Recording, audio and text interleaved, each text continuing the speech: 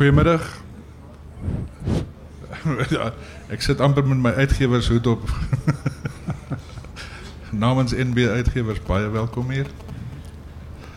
Wynand? Ek wil eers sê is my baie groot eer, Corneels, om hier op te tree, 'n bietjie met jou gesprek te voer. Jy weet, ek is nie letterkundige nie, ek het boeke geskryf, maar dit is rugbyboeke, amper soos wat ons se gedagte, maar het is maklik, ek dink is maklik om dat iemand jou vra, jy weet wat ek baie gedoen het toe ek nou kaptein was, dan vra die pers vir jou vra. Maar nou sit ek amper soos in 'n lektorstoel. Nou moet ek vir hom vra 'n intelligente vraag, jy weet ek moet onthou ek is 'n dom forward, dom voorspeler, so maar in ieder geval is 'n baie groot eer vir my en Corneels baie geluk met die boek. Baie dankie. Ek moet eerlik wees, ek het groot respek vir jou van lang tyd af en dit was 'n fenominale boek. Ek het hom ongelooflik baie geniet. So ek gaan maar afskop, ek gaan nie stryk vra nie, ek gaan maar baie goed wat in die boek was wat ek uitgehaal het, wat ek dink wat toepassing is op rugby en so aan. En wat hy baie mooi ingeweef het. So dit is maar die basis van die gesprek. Die eerste ding wat ek net vir Corneels wil vra is, hoe het jy gekom op die tema van die boek? Ek meen die reg deur die boek is die rugby en die godsdiens, politiek, magspel van mense, die onderwêreld, wat alles ingeweef is. Jy weet, hoe het jy op die tema besluit? Man, dinge broei man in mense kop en daar's baie stemme wat saampraat in die daaglikse omgang. En so het ek my in 2014 op 'n dag in die spreekkamer van 'n onkoloog in Panorama Kliniek bevind, saam met my vrou.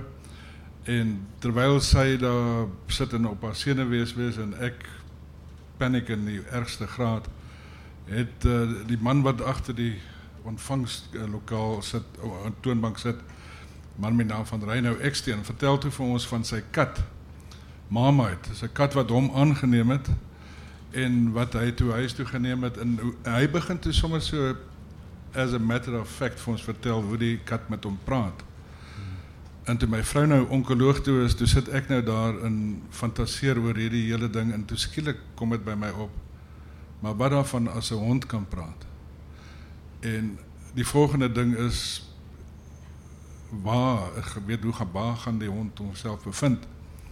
En dit was in daai tyd wat nie net WP nie en die Stormers nie, maar die Springbokke met 'n afrigter geweldig gesukkel het. Hulle kon net nie die regte persone vind nie. En toe dog ek, maar my magtig, kan die hond nie dalk inbeweeg in die afrigterspos in nie. En dit is toe net daar. Dan begin die verhaal homself vorm. Okay. En ja, ek het 'n hond gehad, Jasper, so Alsatian. En 'n mens, jy kom so met jou diere oor die weg dat jy later aan begin dinge vorm maar net vanself.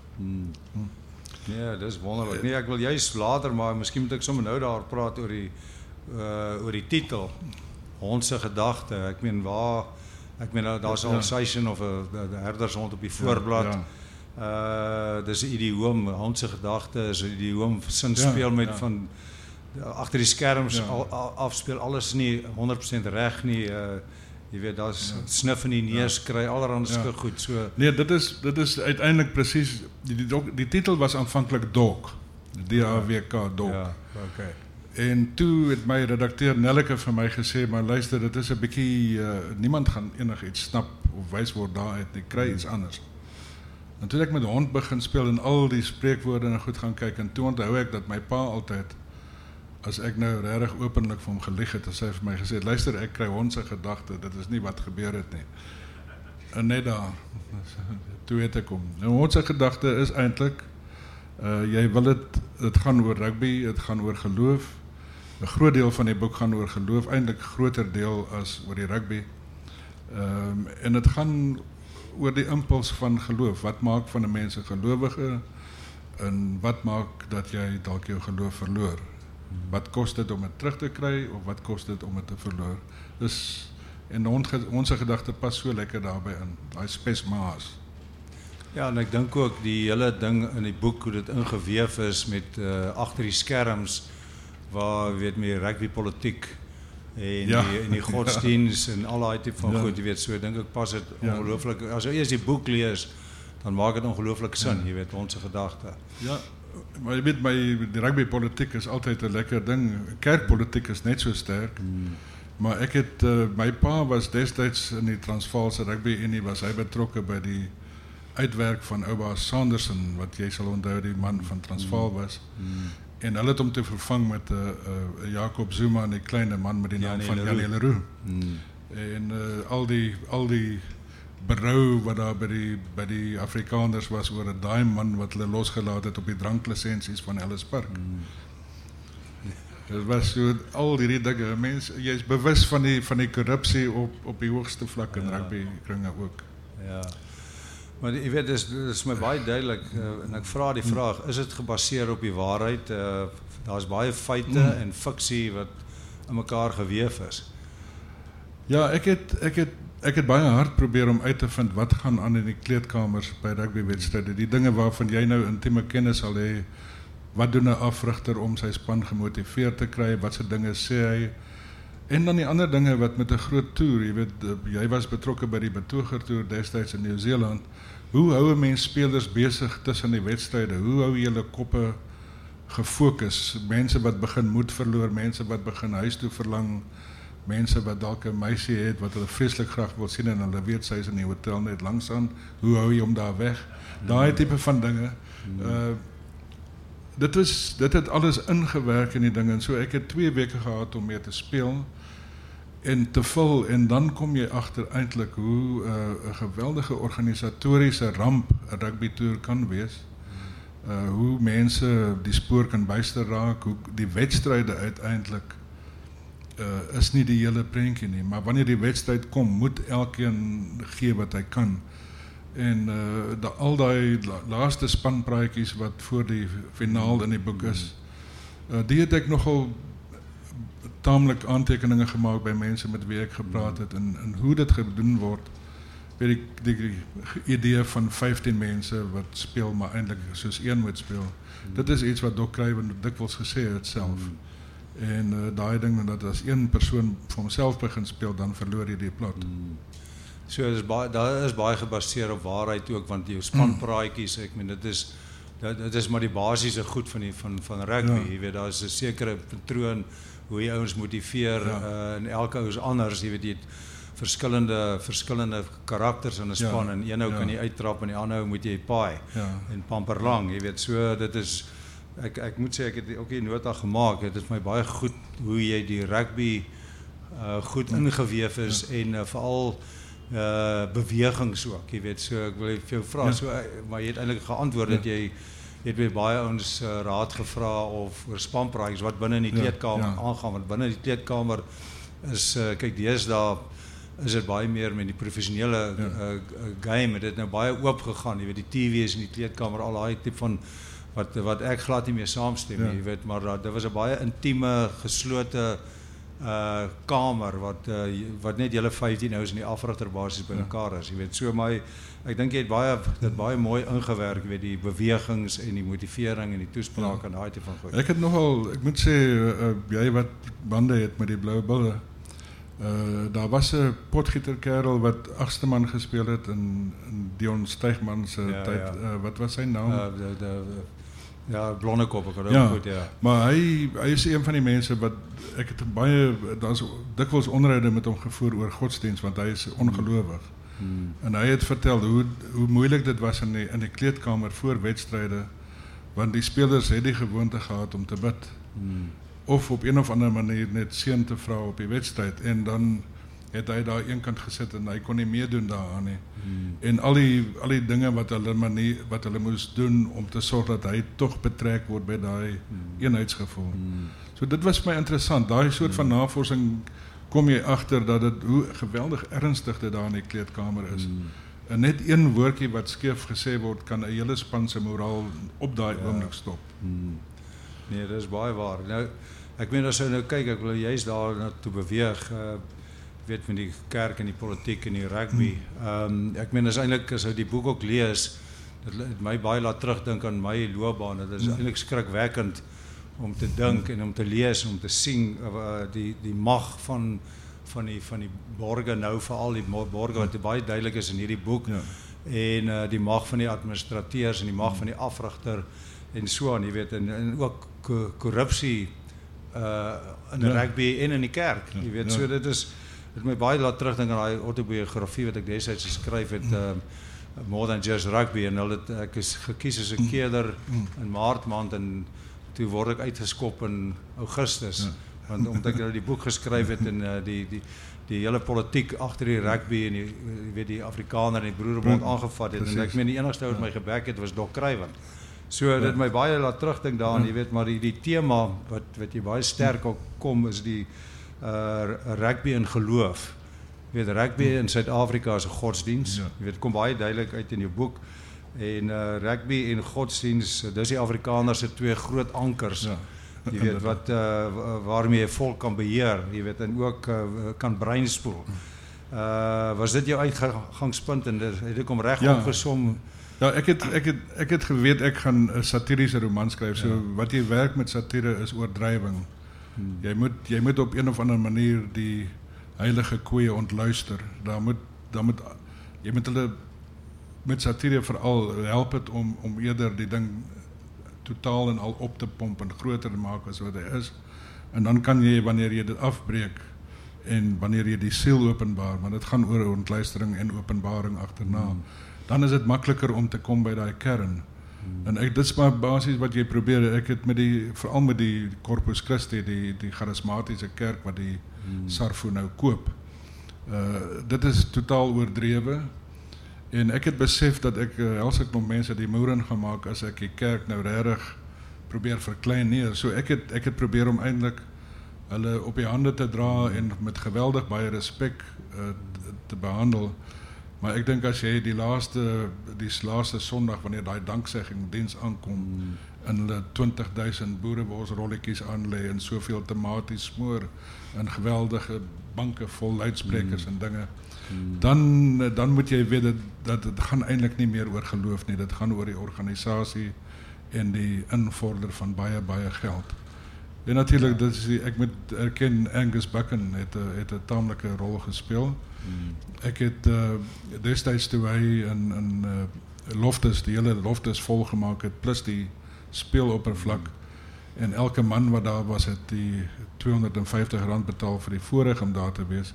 Nou jy kan self die somme maak, 70,000 maal R250 is bitter baie geld. En dit is een ding wat ek probeer inwerk, die geld maak impuls. Wat nie 'n baie edele impuls is nie, maar that's the way the world goes. Maar in dat rugby ook dit het, want ons almal weet op die oomblik rugby word gedra deur televisie lisensies en dinge. Die edelspel van my jeug, die dinge, die helde wat nog kom uit die era waar jy gespeel het, wat jy werklik agting gehad het vir iemand wat sy hele bestaan eintlik gee aan die spel en nie juist daarvoor vergoed word nie. Dit is 'n ander era, dis vir ewig verby, en ek dink ons pluk op die oomblik die vrugte daarvan, met die agterdog wat daar is oor spelers wat nie alles gee nie. Ek moet sê, laas jaar was 'n wonderlike omwenteling, verandering. Nee, het is kyk, ek dink dit kom baie sterk die misbruik van geloof. Dis ek het gesien het vergeldelike gewin. Ek meen net een baie goeie beskrywing gehad daar, die belydenis boerie. Ja, boere word verkoop voor hierdie groot kerksessie, nou almal kry 'n gratis boereworsrol, en hy het dit genoem die belydenis boerie, wat eintlik vir my baie skitterend was. Jy weet, in die geld maak van rugby wat eintlik 'n baie groot besigheid is, en nou wat die kerk nou kom, is my baie interessant. Corpus Christi, whatever, wat eintlik Sarfo oorneem, Corpus Christi, wat eintlik die kerk, die charismatiese kerk wat hulle eintlik red van bankrotskap. Jy weet, so, en dit kom baie duidelik uit, jy weet, wat jy ook sê, wel, ek meen eintlik wat nou gebeur het, kom baie sterk uit 2019, nou, die boek geskryf het, die Indies is bankrot, die stadions is leeg, en hoe red jy dit? Nou gebruik jy die kerk en charismatiese kerke, jy weet, in politiek om posisies te kry, ja. soort van, jy weet, neem op die einde, neem rugby oor, en ding wat jy ook gesê het, wat miskien, so jy sê, satiries oordrewe, maar die ding van, dat een van die voedingsbronne van rugby, die was die universiteite rugby wat doodgeloop het, jy weet. So. Ja, Steinhoff, weet, was die borg. Dus, ja, sy. Ja. Nou, ek moet sê, mens, jy vind nogal vreemde resonansies in die goed. Ek het vir jou genoem van Nieuweland, hoekom daar nie 'n Nieuweland in die roman is nie, is omdat ek is nog altyd 'n WP en Stormers ondersteuner gewees sedert ek in die Kaap kom bly het. En daar is sulke chaos by WP rugby en die geldelike tekorte, bankrotskap, Nieuweland is verkoop. Ek het net toe ek die boek geskryf het, ek besef daar's geen manier wat ek sou kon voorspel dat teen die tyd van 2025 waar teen die toernooi afspeel, daar nog 'n Nieuweland sou wees nie. Ek sal nie eers op die oomblik sal ek nie geld daarop gewet dat daar nog 'n WP rugby Unie sal wees nie.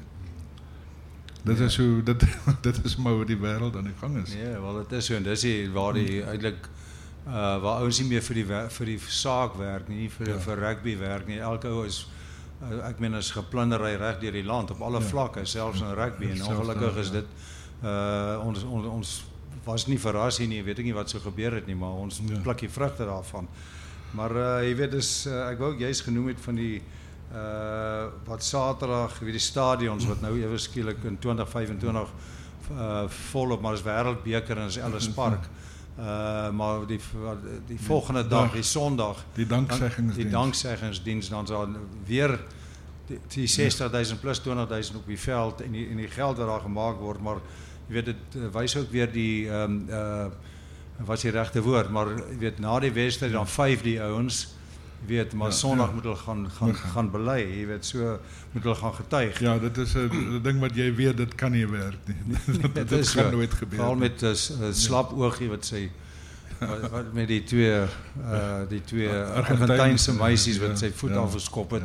So dit is nogal 'n baie interessant. Julle wat nog die boek het, jy moet asseblief koop dit, dan lees dit. Dis baie dis ongelooflik. Maar ek moet net teruggaan na my notas. Okay. Okay, dan die name, daar's my baie oorspronklike name in die boek, jy weet, soos byvoorbeeld die spronge kaptein is Katster. Ek meen okay, in ons rugby loopbaan was ook baie ons met weet Griespomp van der Merwe en Domkrag Erasmus Piston van Wyk, al daai tipe goed, maar okay, jy het Katster van der Merwe en een wat vir my baie goed was die Kous Electric. Ja. Jy weet so hy skakel seker aan en af. Ek weet nie, dan Slapoogie die heel agter. Slapoogie is ja, ek miskien moet ek Slapoogie en Katster afsonderlik verduidelik. Die een hoofkarakter in die boek of van die sentrale karakters is Jaap Schwanz. Ja. Nou Schwanz is die Jiddische woord vir 'n penis. En ek het toe gedog ek sal met Slapoogie het ek 'n vriendin wat in naby van Wyksvlei daar suid van Prieska 'n boer. En ek het vir haar geskryf en gesê luister, vind 'n bietjie by jou werkers uit wat noem hulle daai ding, weet die manlike orgaan. En hulle sy het vir my dadelik dat weet, dis daai Slapoogie, dis die so dit is skitterend. Dis waar 'n Slapoogie vandaan kom. Katster is 'n bietjie meer kuis. Ek het aanvanklik die hoofkarakter iemand soos Jean de Villiers vir my voorgestel, hy lyk omtrent so. Maar toe het ek besef ek moet wegkom van daai dinge want dan begin 'n mens later dalk die regte Jean se moves beskryf of sy taal gebruik. Alhoewel ek het daarmee ook 'n bietjie gespot, daar ja nee definitief 'n storie. Maar met Katster het ek toe onthou dat John Miles, die skrywer, het jare gelede 'n roman gehad, Blaaskans. Wat gegaan het oor Flip Nel, wat 'n rugby kaptein was, Springbok rugby kaptein.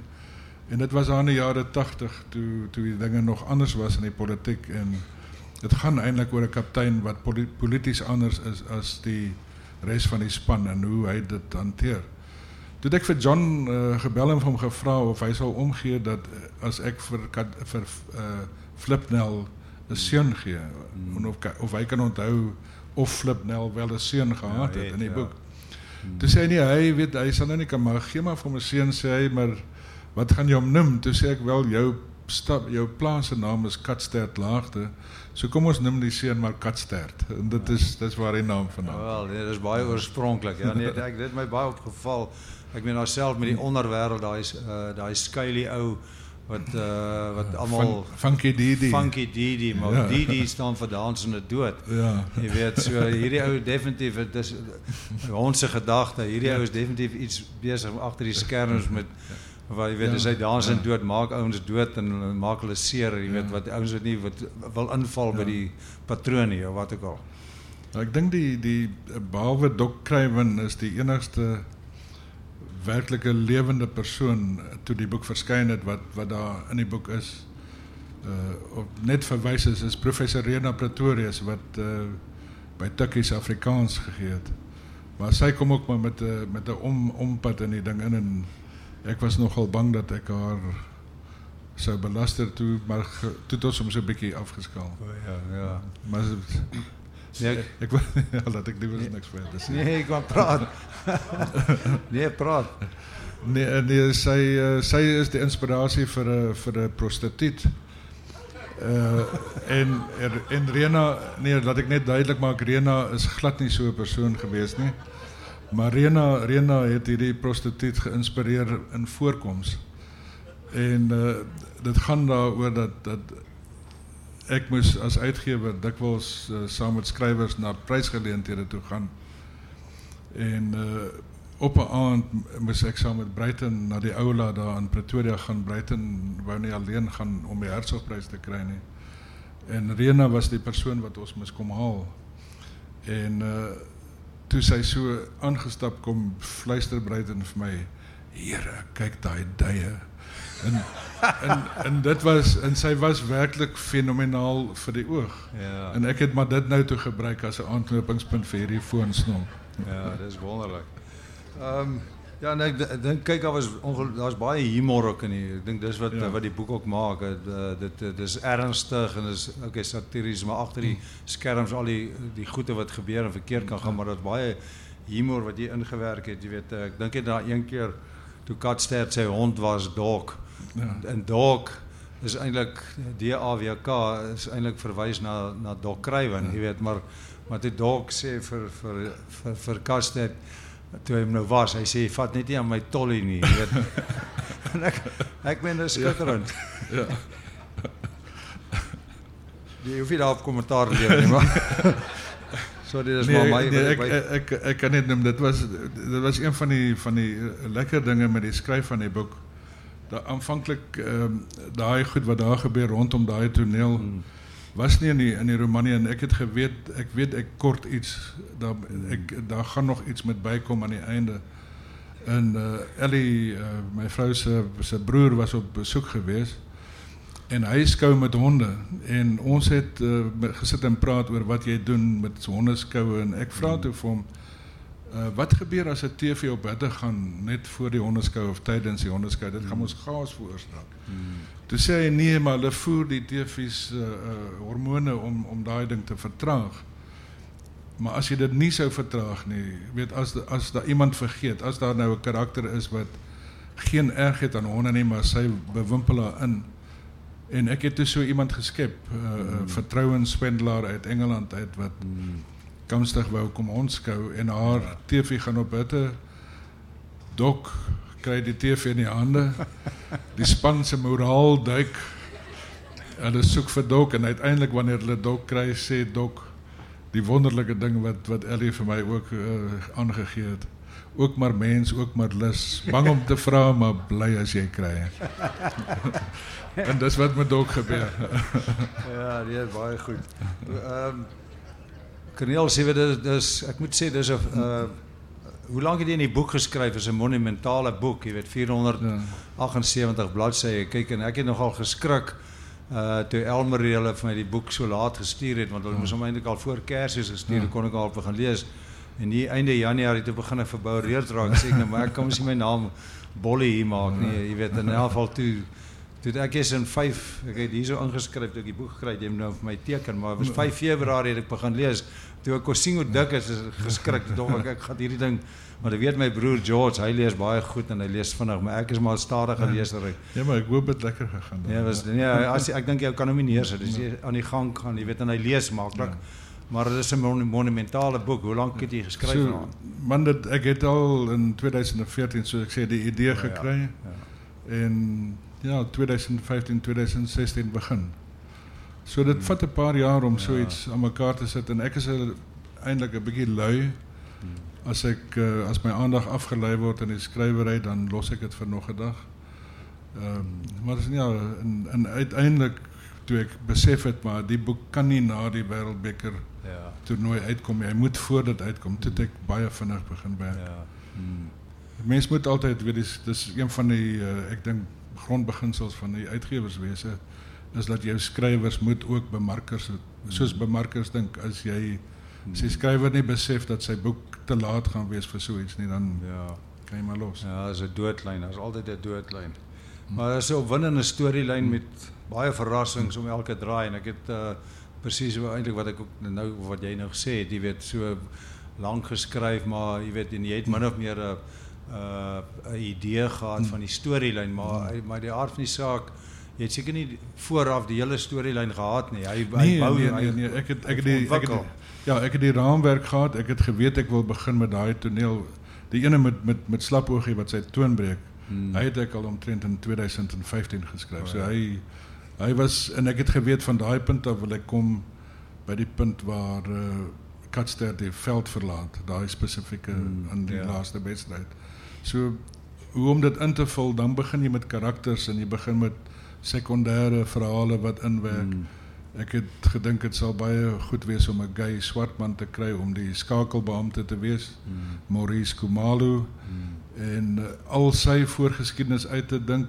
Dit is, en natuurlik nog die restaurant, al daai geregte en goed te versamel en die musiek en goed. Het vat 'n lang ruk om die dinge te plot. Soms gebeur dit terwyl jy skryf dat jy sien, hier kan ek iets inbring. Funky Didi was vir my baie groot plesier geweest om te skep, want ek moes gaan oplees oor meer luisterapparaat en daai voyeuristiese element inbring. En sulke goed, dan kry die Broeman vir jou as skrywer eintlik baie ekstra plesier by. En natuurlik dan die wedstryde. Ek het op YouTube, ek het nie besef daar so baie nie, maar as geweldig baie van die ou wêreldbeker toernooie se goed daar. En van die bewegings wat in hierdie twee laaste wedstryde geskied, kom uit ou All Black wedstryde, ou Springbok wedstryde en ou Australiese wedstryde. Australiërs het 'n baie erkenbare spelpatroon. En dan het ek nog die ander ding gehad wat ek by Hoekel by Kroek moes inkry. En dit was, ek het geweet van J.M. Coetzee se artikel oor rugby en waar dit vandaan kom en hoe jy dit moet benader as 'n 15-man dissipline en nie net 15 persone apart wat saam as een speel nie. En ek het daai goed alles op 'n manier probeer insit. En jy kan nie sulke goed sommer net neerblads nie, dit moet redelik oortuigend aankom. Ja, maar jou liefde vir rugby, ek meen, dus jy nou gesê het, jy het nou baie huiswerk gedoen wat belangrik is om, weet, die bewegings moet dan reg klink en so, maar uit die aard van die saak het jy 'n groot liefde vir rugby, so waar dit vandaan gekom? Want as kind, my pa het vir die ou Transvaalse rugby voetbalunie, het hy na wedstryde moes gaan kyk, eintlik vir die skeieregtersverenigings en dan moes hy verslae opstel oor al die skeieregters en nie die spelers nie. En op die manier het ek toe 'n massiewe klomp klub rugby ingekry as kind, Transvaalse klub rugby wat nie altyd aanskoulik is nie. En dan ook provinsiale wedstryde wat hy op Ellis Park moes gaan kyk. Ons het altyd nog die ou Ellis Park met die oud sittekke en sprinters en goed. En op die manier, weet 'n mens raak mos net lief vir rugby. Dit word deel van jou verwysingsveld. Ek onthou altyd my ma kom met die WP uit. So sy sy het altyd vir my gesê, jy mag vir enigiemand gaan skree, net solank dit WP is. En dit het altyd vir my pa groot verleentheid verskaf, veral wanneer WP nie die daai dag op die veld is nie. So, dit is, jy weet, as kind doen 'n mens dom dinge, maar dit gebeur. Ja, en die rugby bly jou by, jy weet, ek het absoluut slaafs, hier sit mense in die gehoor wat nog saam met my Saterdag WP gaan kyk het in Nieuweland, die O'Neill met sy mini, dan dra ons die mini op die sypaadjie geplaas, en ons het baie rugby gekyk, en natuurlik weet jy, die provinsiale vonk wat al die jare daar was, wat vreeslik baie eintlik ondersteuning gebou het vir rugby as 'n sport, die is nou weg. Jy kan regtig nie meer nie, dis vir my heel dikwels makliker om vir die Sharks te skree as vir die Stormers of vir die Blou Bulle, want as hulle die dag aan die gang kom, speel hulle mooier wedstryd as baie ander spanne. So ek voel nie meer gebonde aan spanne nie, ek voel eintlik nie meer so gebonde aan die spel nie. Dit is my baie makliker om die catch-up te kyk soms, as dit is om die hele wedstryd te kyk. Dit is beter vir 'n mens se hart ook. Ja, nee.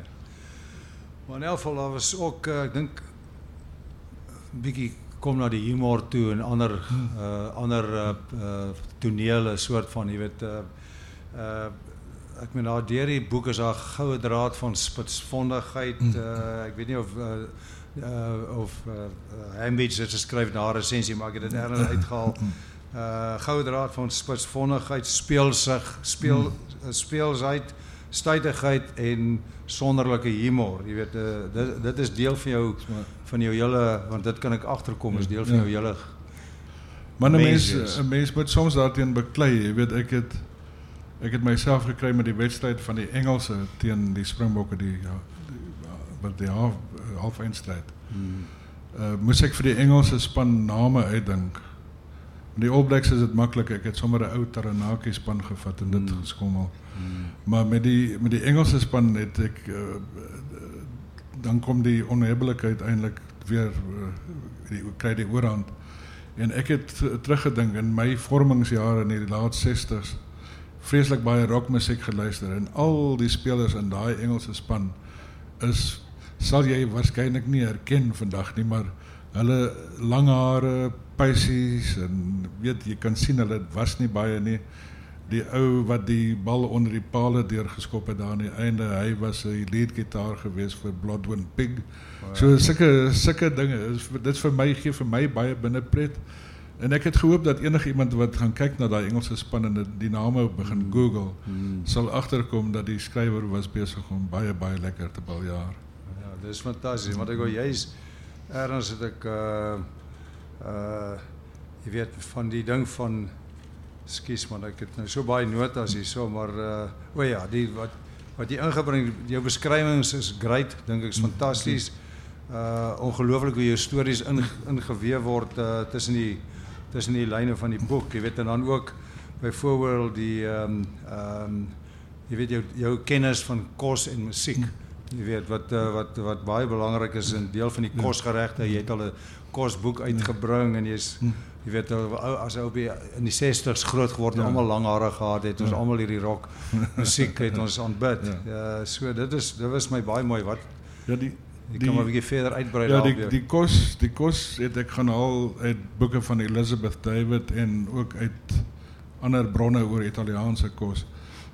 In die dae toe ek nog by die uitgewery was, en veral in die vroeë 90s, het ons feitlik 1 of 2 maal 'n week in Kaapstad geëet by 'n plek met die naam van Marius, is daar by die Groenpunt Sirkel.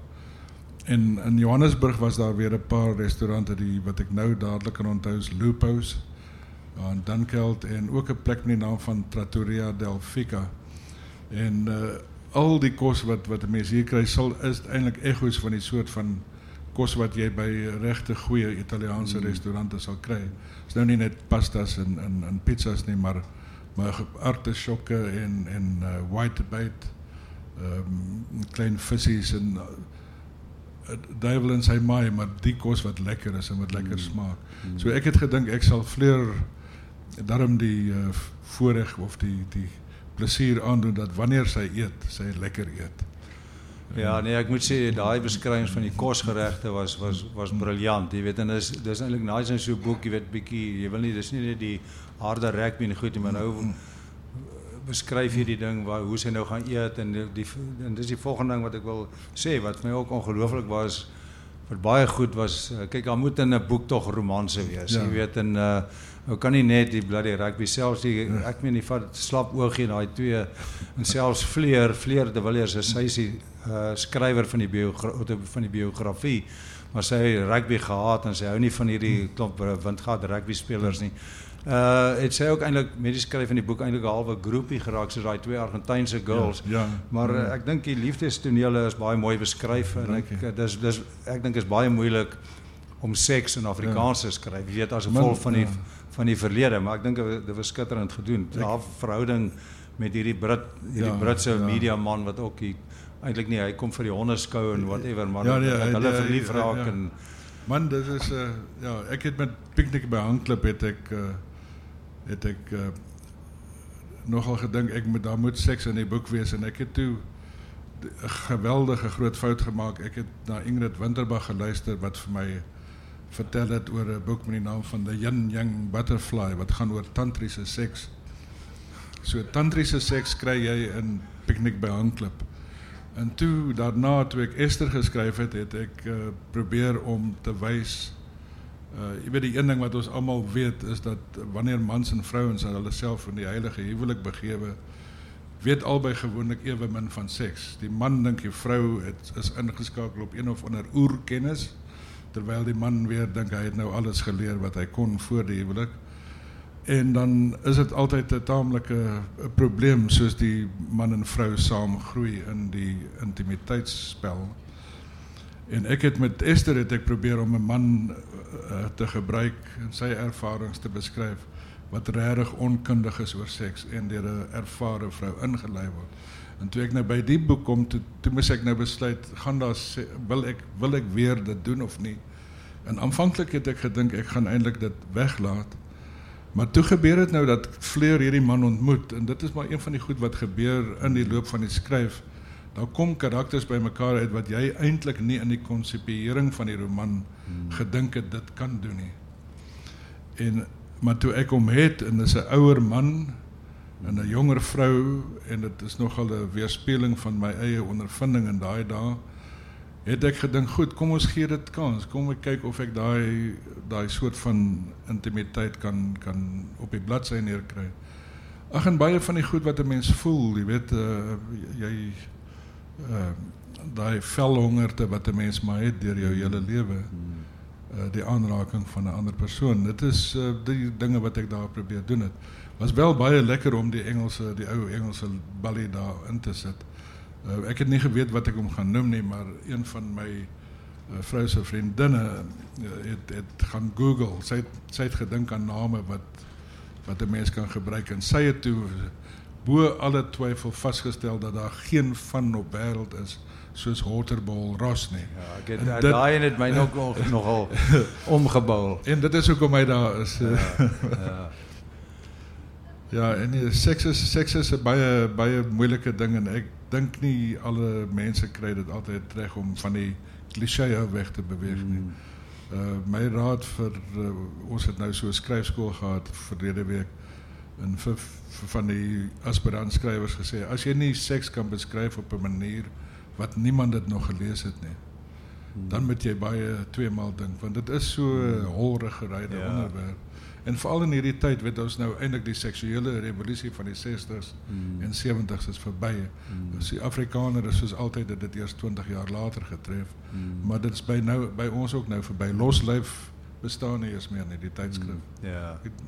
Nee, ek dink ek dink dit was baie belangrik want saam met rugby en kerk en politiek loop verhoudings ook maar aan seks, jy weet. So ek dink ek dink is bly het dit ingebring. Ek dink dit maak is 'n baie groot deel van die boek met Fleur, weet hoe sy ook ontwikkel wat sy in die begin het heeltemal anti hierdie hele dinges was, maar soos hy aangegaan het, jy weet, het sy ook nou half liefde ontdek, maar sy het al meer begin weet in die rugby inkom. Maar sy het ook so vir MC Skuman figuur as ma gehad, jy weet. Ja, nee, dis waar. Maar ander ding is ook ek dink die beskrywing van rugby, ons het klaar daaroor gepraat, baie goeie vergelyking. Daar's een plek waar jy praat van die jagter en die prooi. Jy weet dat die ou wat die bal dra is die prooi. Ja. En al die ander manne wat al die ander spelers wat hom wil tackle is die jagters. En dit is maar in die lewe ook so en seks ook so. Ja. As 'n jagter en daar's 'n prooi, jy weet. So ek dink dit is ek meen is dit hoe jy rugby sien, die jagter en die prooi, maar dit maak sin, jy weet. So dit was net vir my baie mooi beskrywing. En daar is ook 'n metafoor vir basies vir daai seksuele verhoudinge in die boek. Die ander ding wat my ook opgeval het is dat jy gebruik baie hedendaagse name, jy weet, tussen die fiktiewe name in die boek, jy weet, soos Janie Leroux wat jy nou al genoem het en selfs Skalkburger word ergens genoem en dan ook byvoorbeeld Angus Taylor, ek weet nie van julle wat weet, hy baie groot beeldhouer, jy weet, en hy het die Waarste Kap se beeld gemaak en hy's 'n ongelooflike jong beeldhouer, maar dat jy weet, hy hedendaagse mense wat jy ingebring het, ook nie dit nie, maar selfs vergelyking met vorige wêreldbekers, jy weet, die terugding is in 2007, dit gebeur 1995, dit. En dan ook, ek dink Doc Craven, ek wil eintlik vra daar, Doc Craven se kennis van rugby, weet wat jy baie sterk inbring, weet wat baie groot rol speel. Ja, kyk, hy het klompie boeke geskryf oor rugby. Ek het meeste van hulle gaan lees. Maar wat vir my nog veel meer gehelp het, was ek het 'n vriend wat 'n onderwyser was in Aliwal Noord. En Doc Craven het een keer na hulle skool toe gekom om daar te kom praat. En hy het vir my vertel, hy sê hy kan omtrent daai speech van Doc Craven vir jou verbatim weergee. En hy het net vertel presies wat Doc gesê het oor hoe jy weet hoe jy oor jouself moet dink en hoe jy moet dink aan jouself binne 'n konteks. En hoe hy daai kinders toe hy klaar was met daai speech daai kinders het van 'n staande ovasie gegee. En hy vertel ook dat Aliwal Noord se rugby span in daai seisoen daarna kon niemand vir hulle onderkry nie. En dit is net een speech. En ek en jy het nou vooraf gesels oor wat gebeur het destyds met die Slang Kritzinger wedstryd Maties teen Tikkies. Nou ek het met een van die manne wat daar was gaan praat en hulle het net vir my gesê Doc Craven het daai dag vir elke speler afsonderlik gevat. En dan vir die een sou hy sê ja man, moenie worry nie, dit is so en so. Vir die skramskakel het hy gesê jy speel teen Tommy Du Plessis, so jy moenie vandag enige fancy goed doen nie, jy gaan op jou moer kry. En so het hy aangegaan, en Slang Kritzinger het hy gesê, jy speel teen die vinnigste man in die land. Weet, jy gaan nêrens sien nie, jy vandag gaan vir jou nie 'n lekker wedstryd wees nie. En daar is Slang Kritzinger die man wat die onderskep 3 gevat het. En Doc het net geweet hoe om elke persoon te vat en op sy manier reg te motiveer. Die fantastiese ene wat hy gedoen het, wat op 'n ander geval wat hy Maties het gespeel, sou speel teen Inimal, wat hier een van die spanne, ek dink nie hulle bestaan nie. En die span het opgedaag en hulle daar in die kleedkamer gesit en chat en te kere gaan en lag en skerts. En Doc Craven het ingestap en hy het hulle so gekyk en hy het vir hulle gesê, so it's just another day's game, is it? En hy het uitgestap. Daai span het net daar stil geword en toe hulle op die veld draf, soos besetenis begin speel en 'n geweldige oorwinning behaal. Maar hy het net met een sin 'n hele span motiveer. Weet, dis die soort van dinge wat ek probeer uitbring. Ja, ek dink is baie goed gedoen, jy weet, sy hele filosofie oor rugby en ook nie net rugby, so wat jy nou sê, sy sielkundige benadering van spelers. Ek meen, hy het 'n doktersgraad in sielkunde onder Daan Swygers, professor Daan Swygers by Tikkies geloop, wat hy gekry het. So baie van sy motiverings en goed, kom baie sterk in die boek ook deur sy filosofie oor die game. Jy weet, en dit is baie waar, jy weet, hy was daai tipe, ek meen, dis waarom almal vir hom respek gehad het. Hy het ek weet hy het eendag vir ek kan nie onthou nie, Diwan het my vertel, ek kan nie onthou watter speler dit was nie. Maar toe die ou druk 3-3 vir Maties en die volgende maandag in die spanpraatjie, Doc gaan hom nou verskriklik loof toe sê hy vir hom, jou kop is so groot, jy sal nie deur die pale kan kom, jy kan nie agter die pale druk nie, dis hoe jou kop nou so groot, net daar toe sny hom weer terug aarde toe. So ja, en ek dink ook die ander ding is, die vergelyking met katstertshond, dog, en daar moet 'n lyn wees na ek meen, ek gaan nie die geheim weggee van die boek nie, maar in elk geval van Bliksem. Die Doc Craven se hond Bliksem, hy was by al die oefeninge, rondgehardloop, almal, dis ook omtrent 'n hond wat kon coach, jy weet, en so, ek dink daar moet 'n goue draadjie wees wat dit daarna toe lei. Ek het die hele tyd aan Bliksem gedink, sy rol met Craven, maar ek het so 'n screensaver gehad wat ek so op my rekenaar het van Doc wat so terug lê op die gras, op 'n grasberg, en hier langs hom sit die hond. En ek weet net nie, ek het net daai gevoel, daai band wat daar is, kan jy eintlik nie beskryf nie, maar hy is so sigbaar. En as dit in sy hele lewe daar was, ek het al baie gehoor van insidente wat gebeur het langs die veld met Bliksem by. So nee, dit was 'n ingewende rol.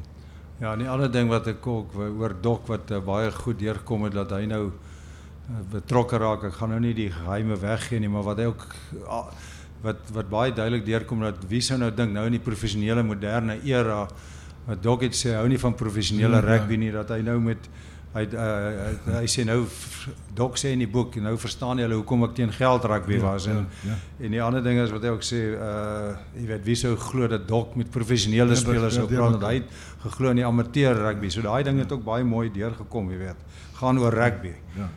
Gaan nie meer oor rugby altyd nie. Ja, nie meer nie, maar vir Doc het dit gegaan oor rugby. Ja. Nee, ek was baie bewus van daai. En die ding van By God, van daai ding wat hy heeltyd sê, by God, ja, nee, dit was Craven se. Nee, maar dis presies, dit is absoluut Craven, by God. Ja, ek kan nie onthou wie dit vir my vertel het nie, maar hy het gesê dat Doc Craven die hele tyd by God, dan gaan hy aan, ja. Oké, dan, ek weet nie hoe is ons met tyd nie, ons net tot half, maar ek het nog so 'n paar vrae, hoe lyk ons, is nog alright? Oké, maar ek dink aan die byvoorbeeld die semifinaal teen Engeland en die finaal teen die All Blacks, ek dink daar's baie ooreenkomste met die 95 wêreldbeker, behalwe dat ons het nie teen Engeland gespeel nie, maar ons was gelukkig om teen Frankryk te wen. So hier semifinaal teen Engeland was ook baie gelukkig, maar ek het altyd gedink daai Frankryk wedstryd, as hulle toe behoorlike kameras gehad het, sou hulle gesien dat daai man was oor die lyn. Want hy so in die water so oorgegly het. Ja, absoluut. Maar dit is ook vir my mooi met die finaal teen die All Blacks, dat daar weer 'n makrostraler oor gevlieg het, maar hy het van die ander kant af gevlieg, of hy het dwars oor die veld gevlieg, wat interessant was. Hoekom het jy dit so gedoen? Ek het net gedog dat Corpus Christi sal waarskynlik iets anders weer beplan, en ek het gesoek vir iets wat hulle onder die vliegtuig kon skryf, maar ek kon nie aan iets dink wat nie lasterlik was nie. So, dit mag gelos. Ja, nee, oké. Maar ek meen, daar is ook dieselfde, die ander dinge is wat na vergelyking van 95, na ons gewen het, wat ook 'n close game was teen die All Blacks, dadelik het François gaan sit en gebid. Ja. En dit was een van die impulse in die boek, daai ding, en weet, ek luister vreeslik graag wat hulle na wedstryde vir mense vra, en een ding wat vir my elke slag weer deurkom, en selfs iemand soos Eben Etzebeth, wat duidelik heeltemal 'n sekere lewenshouding het, maar wanneer hulle vir hom die vraag vra, dan sy heel eerste woord is, hy wil nou eers dankie sê vir, en dan kom die godsdienstige ding baie sterk deur. En dis inderdaad, ek het met mense gepraat wat vir my gesê dat die span is die laaste klompe jaar, is daar eintlik 2 kampe, en mense sal verbaas wees wie almal in watter kamp is. Ja, nee, dis baie waar. Maar jy weet, dit duidelik ook met die All Blacks die HK gedoen het, waar in die verlede het ons Tsotsolosha gesing, jy weet, soos nou, maar hier in hierdie boek sing die toeskouers ons God regeer. Ja. wat eintlik vir my skreeu snaaks was, jy weet, want môre nou drink almal op die paviljoen, maar hulle sing ons God regeer. Ons God regeer en môre vanaand 5 hulle, maar môre is hulle weer by die dankseggings, 80.000 mense op hulle park. Ja, ek moet sê ek het gesukkel om daai een, ek het 'n groot klomp kandidaate gehad vir watter liedjie hulle daar sal sing, maar dit was toe hy. Ek sal nou daarby uitkom. Okay, J.M. Coetzee se ding was ook vir my baie goed. Jy het dit genoem wat hy praat, al die tyd staan stil gedurende rugby wedstryd. Ek meen dit is absoluut waar. Hoeveel keer, jy weet, wat ou sy eerste toets speel of sy eerste provinsiale wedstryd en sê hy kan niks in die wedstryd onthou nie. Toe hy het gevoel of die tyd het stil gestaan. Jy weet, die wedstryd so vinnig verby. So dit was baie dis wat ek net daarbey voeg met die ding met Coetzee is omdat hy self so 'n rare awes is. Het dit nogal vir my baie gehelp as veral in die manier wat 'n mens die wedstryde beskryf, hoe die spanne teen mekaar loop. Maar want ek het onthou dat ek het hom dikwels gesien rugby kyk op Nieuweland. Hy het altyd daar op die hoofpaviljoen op die tweede vlak gesit, heel voor. En hy het soms het hy vir André Brink saamgevat. En Brink het vir my vertel dat dit die moeilikste dinge was om saam met Coetzee rugby te kyk, want hy het nooit opgewonde geraak nie. Hy het altyd, as daar iets gebeur, dan sal hy nou vir Brink verduidelik, kyk, dis hoe dit opgestel is, kyk waar staan daai ene, kyk waar staan daai, jy moet kyk hoe die mense beweeg. En 'n mens kan met televisie, kan jy dit nie altyd sien nie, maar as jy langs die veld is en jy kyk na die wedstryd, dan die dinge wat vir julle as rugby spelers eintlik die essensie van die game is om te weet waar moet jy staan. As jy sien iemand beweeg daai kant toe in die oorkant, dan moet jy weet daar is dinge aan die kom, hoe jy jou oë moet gebruik, hoe jy moet bewus wees van alles. En Brink het gesê hy kan nie dit maak hom te moeg om soos Coetzee na 'n rugbywedstryd te kyk. Nou kan jy dink hoe moet dit vir die spelers wees? Ja, jy sien kyk met rugby of eintlik 'n televisie fokus op die close-ups of die skram en die goed, jy weet, jy het nie daai breër visie nie. Soos wat op die veld is of op die paviljoen kyk nie. Jy weet, en ek byvoorbeeld, ek gaan sit altyd agter die pale om rugby te kyk. Ek wil nie op die hoofpaviljoen sit nie want jy sien nie die gapings en hoe die ouens beweeg skuif nie, jy weet. So dit is om rugby goed te kyk met die eerder agter die pale sit, jy is baie meer bewus van bewegings. Nee, ek het die een ding wat nogal vir my interessant was uit die navorsing is om agter te kom dat Doc Craven en sy daar het hy baie sterk gefokus daarop dat die slotte en die stutte hulle moet probeer antisipeer waar die volgende breakdown gaan wees, want dit help nie dat die stutte en die slotte die hele veld rond hardloop, want hulle is nie so fiks nie. Deesdae is dit heeltemal 'n ander ding en as jy kyk hoe die verdedigingslinies opgestel word, dan kom jy mos nou agter daar, hier skielik is 'n slot op vleuel, jy weet, en daai ding. So dit was vir my interessant om te dink daaraan, en veral wanneer die Springbokke teen die All Blacks speel, hoe kan jy antisipeer dat iemand iets nie gaan raak sien nie? En dit was vir my die lekker ding om daai bewegings te skryf. Ja, 'n ander ding ook wat vir my goed is met Katstert se team talks, jy weet, sy spanpraatjies was baie goed, want so ek gesê het in ons tyd, jy weet, maar okay, nou hier die Katstert, die Dok het almal, jy weet wat, almal is in die kleedkamer, almal het iets te sê, terwyl ons was baie geslote. Jy weet, en eintlik daai tyd het die afrigter het nooit meer, hy het in die kleedkamer net kom sê sterkte, want hy het klaar sy job gedoen, hy het klaar die laaste spanpraatjie gedoen, dan sit oor na die kaptein toe.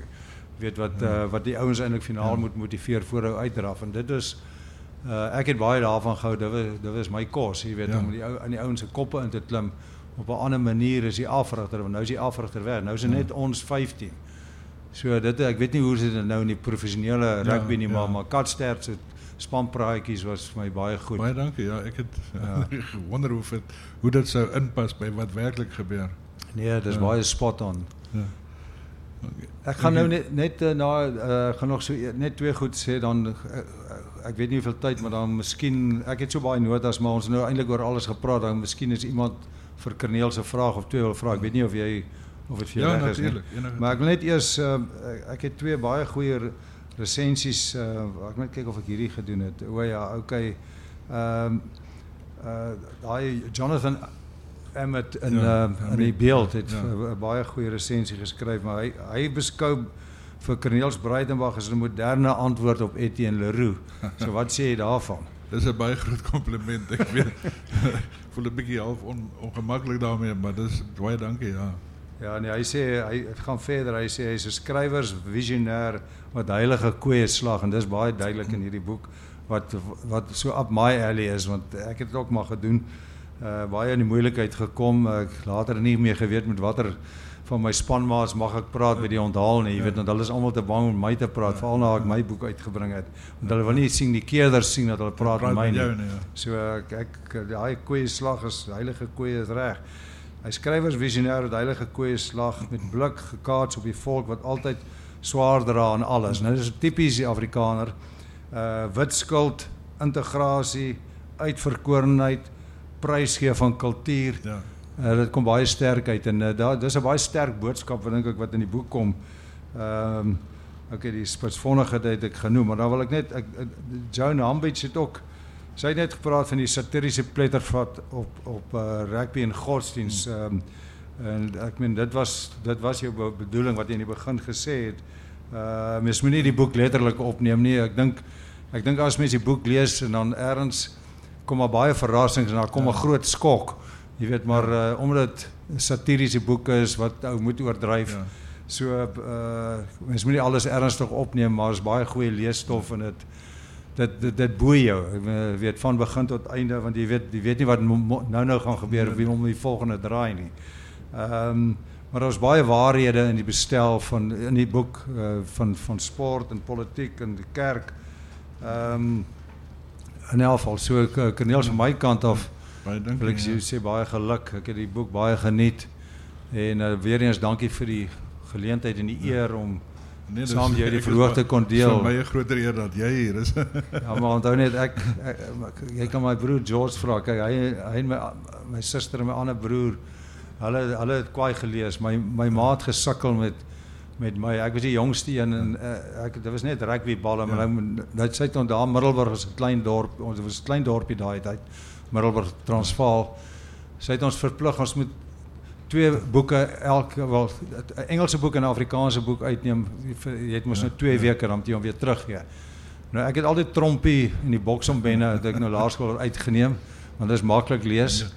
En dan het ek Doc Craven het so 'n boek gehad, so 'n groot dik boek, The Annals of South African Rugby. Ja. Dan neem ek hom uit, maar is nou baie foto's in en dan sê my ma, maar dis mos nou nie Engels boek. Ek sê maar kyk hierso, al die name from left to right. So ek meen so vir my om hier te wees is 'n groot eer. Ek is nie so ek lees, ek het seker spesifieke goed om te lees, maar ek was eintlik half skrikkerig om hier te sit en my onkunde op die verhoog sit, maar baie dankie en plesier, baie dankie. Ek moet net sê ek was baie bang. Daar was een geweldige groot fout in die manuskrip wat een van die keerders uitgewys het en dit is dat ek het hulle selfs in 2025 met Deep Heat laat insmeer in die kleedkamer.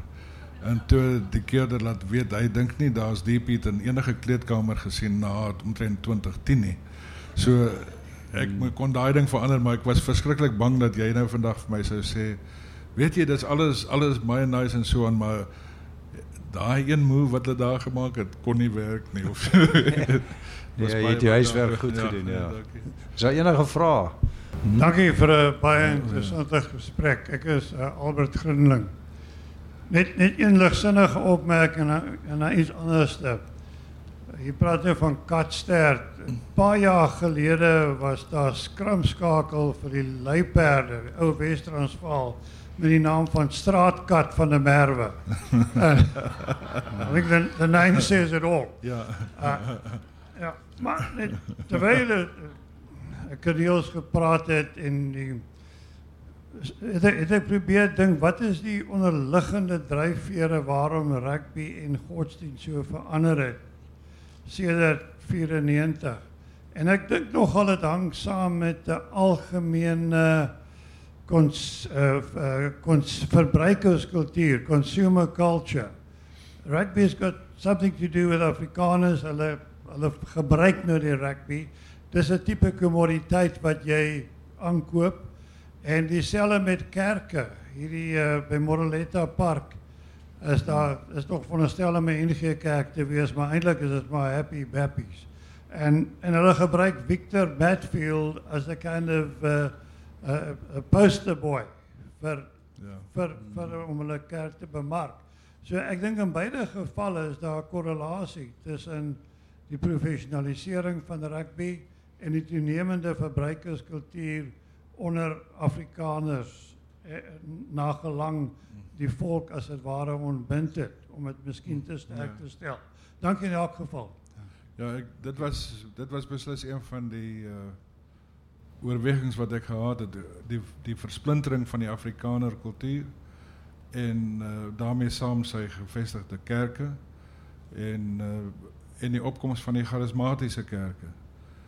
Mens kan dit nie miskyk nie. Ek het een van die dinge wat ook in die tyd gebeur het toe ek begin saamstel in die boek, was dat 'n ou skoolvriendin van my het 'n video vir my gestuur van haarself waar sy groot gedoop word en deur onderdompeling in 'n bad.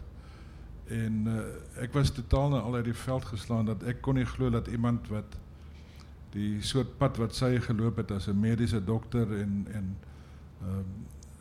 taamlike sterk gelowige in die ou Dopperkerk, dat sy by die punt gekom het en ek het besef dis eintlik 'n groter beweging wat aan die gang is en 'n mens kan dit nie, jy kan dit nie ignoreer nie. Veral ook as jy gaan kyk op YouTube al die klips van Rema Kerk en die tipe van charismatiese bewegings. Dit is 'n ander soort geloofsbelewenis en duidelik dat die Afrikaner is besig om te skuif op 'n baie groot vlak. En ek het gedink dat met Corpus Christi in die boek kan jy daai kulturele verskywing kry. Ek het ook gedink aan Jannie Hofmeyer wat die professor was hier by UCT by Universiteit Kaapstad in godsdienststudies. Hy het 'n model wat taamlik wyd bespreek is in die buiteland wat jy kan voorspel hoe gaan iemand reageer op 'n impuls. En die vraag wat hy gestel het is wat neem dit vir 'n totale gelowige om 'n ateïst te word?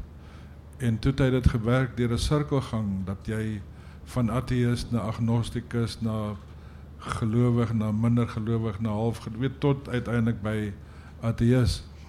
En deur sy marknavorsing, hulle het 'n hele klomp goed uitgestuur, het hulle agtergekom dat meeste mense wat baie gelowig is, gaan nie deur die Here sirkel nie. Hulle gaan onmiddellik oor na ateïsme toe. En dieselfde geld die ander kant om. En die interessante uitvloeisel daarvan is nou iets heeltemal klink banaal, maar S.A. Breweries het jare gelede probeer om hulle Lion brand uit te faseer.